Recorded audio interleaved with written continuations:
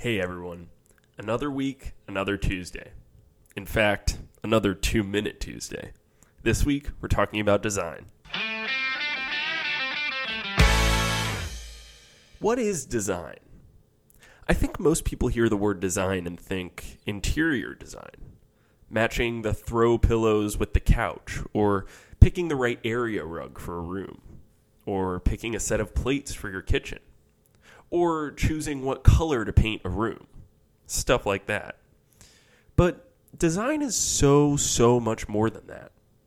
Design is any way of applying problem-solving techniques to the real world. Think about it. A programmer designs a program. A musician designs a song. And you better believe that I applied the principles of design into this episode of 2-Minute Tuesday. But some people don't really understand the way that design can help in their everyday lives. I know I didn't at some point. I like to say to people that there are two phases of my life. The time before I discovered design and the time after. Now the principles of design apply to every aspect of my life.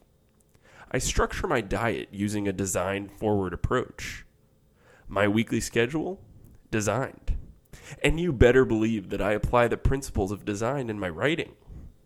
Of course, I also applied design techniques to designing my apartment, which I'm really proud of and would love for you to see sometime. That's interior design.